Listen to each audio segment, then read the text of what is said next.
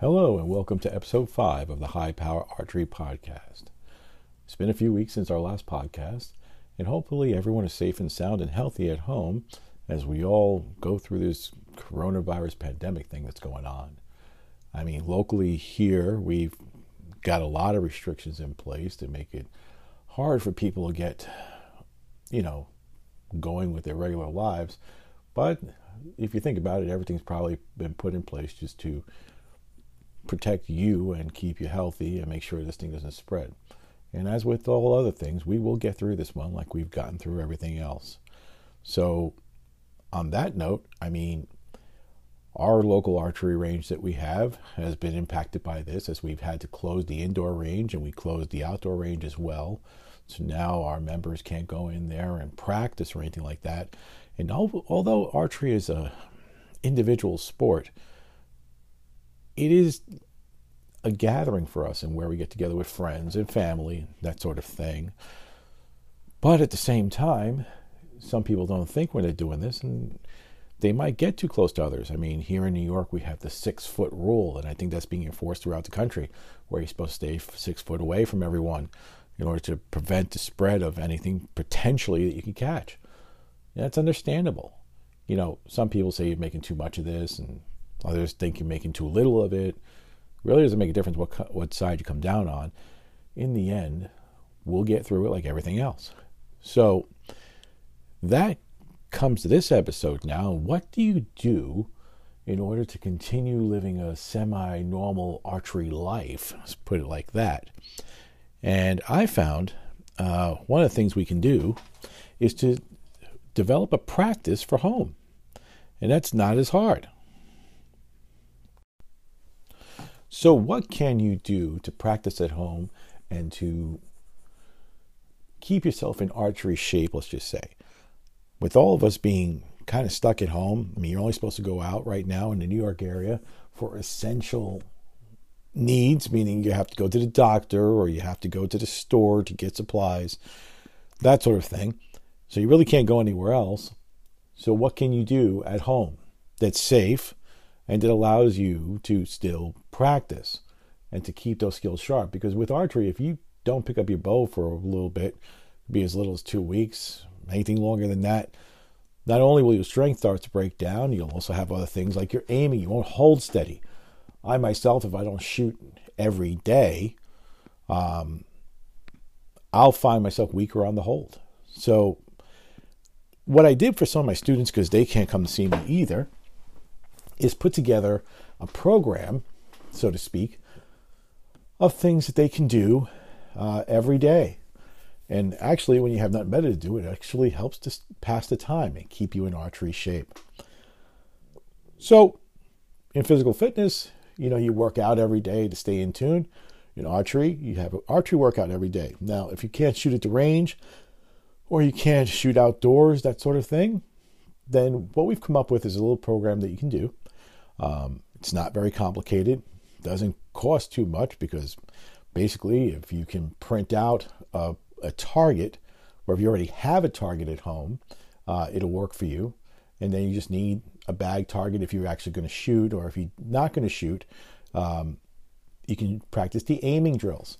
Now, all of these will be documented on our website, which is www.highpowerarchery.com. And you can go and check those out. You can actually download the targets that I've printed out on there. And one is for 2 yards, another one is for 5 yards, and another one is for 10 yards. And why the different distances? Well, that's pretty simple on that. Sometimes the space that you have to work with to do this is pretty limited. You might have a basement space where you have like 10 yards or more inside there. You might only have a small room somewhere. It really depends. If you had 20 yards, hey, great, just keep doing your thing and shooting. But most people don't. So we've tailored a program that kind of works for everyone. And I'm just going to briefly describe what you do for each one. So I've printed out and saved them as PDF on the site, sized targets. So there's a program that allows us to shrink down the target to what it would look like, what the 10 ring would look like if it was at 20 yards, and what it would look like if it's at 10 yards or 5 yards or 2 yards. so that the closer you bring it, the smaller that ring gets. So it's a higher degree of difficulty, but at the same time, you're way closer. So it simulates shooting at that longer distance. Believe it or not, you can do the same thing for a 50-meter target and bring it in, and you'd be surprised how small that thing gets. So 2 steps in doing this. One is, like I said, if you're going to do the actual shooting drill, you have to make sure that you have a safe place to do it in. And like we went through before, you can do it in a basement that's safe, or in a room somewhere that's not being used as safe. If there's nobody else at home and you have no pets, you can do it in a hallway. Anywhere where there's no possibility that if you were actually to fire, that an arrow would go somewhere where it shouldn't be. And a lot of people ask me, in New York, why can't I just do this outside? Well, it's a simple answer. In the city of New York, and I'm not sure of other municipalities, but this affects us here in New York City, which is where I live, you are not allowed to discharge a compound bow, a recurve bow, or any bow for that matter, if it's outdoors and not on an authorized archery range. So outdoor ranges.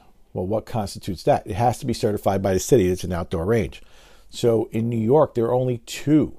New York City has only 2 outdoor ranges that are actually classified as ranges. And for us, we have Floyd Bennett Field, which is in Brooklyn, and you have Wilbur Park in Staten Island. Those are the only 2 outdoor ranges. So for all of you, backyard champions, if you shoot in your backyard, you can actually get a fine for it. So that's what we're saying. If you're going to do that, do so at your own risk. We're telling you that it's not legal in New York City. And like I said, I'm not going to get into the exact statutes or anything like that. I'm just warning you that people are going to be tempted to do that these days. Don't. It's just not worth it. It's not worth the fine. It's not losing your equipment if that's what they do. Don't really know what the penalties are. So if you're going to do this indoors, then you want to set up in a safe place. Shooting drills. Number 1, take your target, put up your bag target. Make sure you got a little space in between in case you were to go through the bag. You don't want to damage a wall or something like that. And pace off exactly with your rangefinder. Take a look. See how far it is. And if you got 10 yards, then download and print a 10-yard target. Put that on your bag. And you're going to do 2 different types of drills with this. One, the target is smaller. So if you're going to shoot indoors and say 10 yards, that target's way smaller, and it gives you the same type of difficulty shooting at it. But what we're talking about here is drills.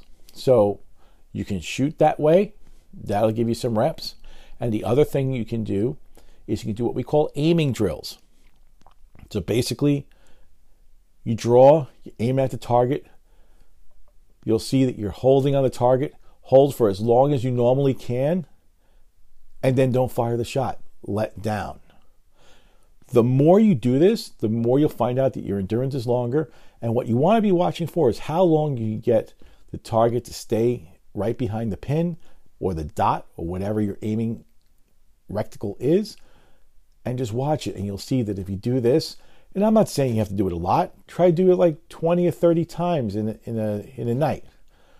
Or if you're going to fire shots at the actual target, fire 10, 15, 20 shots a night. I think that you'll find that with the amount of free time that we have on our hands these days, it'll be pretty easy to do that. And sometimes you may wind up doing it multiple times a day.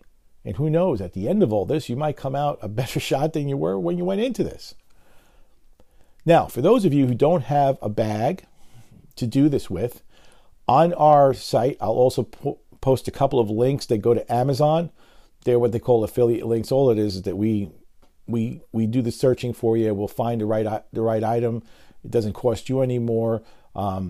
Every purchase that you make on there, they give us a certain percentage on it. I think it's like 1 or 2%, whatever it is. And that just goes to help keeping our costs up. But whether you get through the affiliate link or not really doesn't make a difference. The point is, we're going to put a couple different options there in different price ranges that you can use to purchase your own bag, and the different sizes. And we'll put a couple of notes about each one on there. And you just click on that, order it, be done with it. The only reason I'm posting an Amazon link now is because, well, most of our archery shops are now closed. So you can continue to order online. If you can order from Amazon, order from Amazon. You can also order similar stuff from Lancaster Archery. Whichever archery supplier that's available, that's where you can order from. So we'll give you the different info on each one. Get your own target, set it up. But in the meantime, and for those of you who even have your own target, you can do what they call the aiming drill without a target, without a bag you're actually shooting. So this doesn't involve holding up your bow or anything like that. What you're going to do is you're going to print out the target. Again, the distance matters. So find a target that fits the distance you have to work with.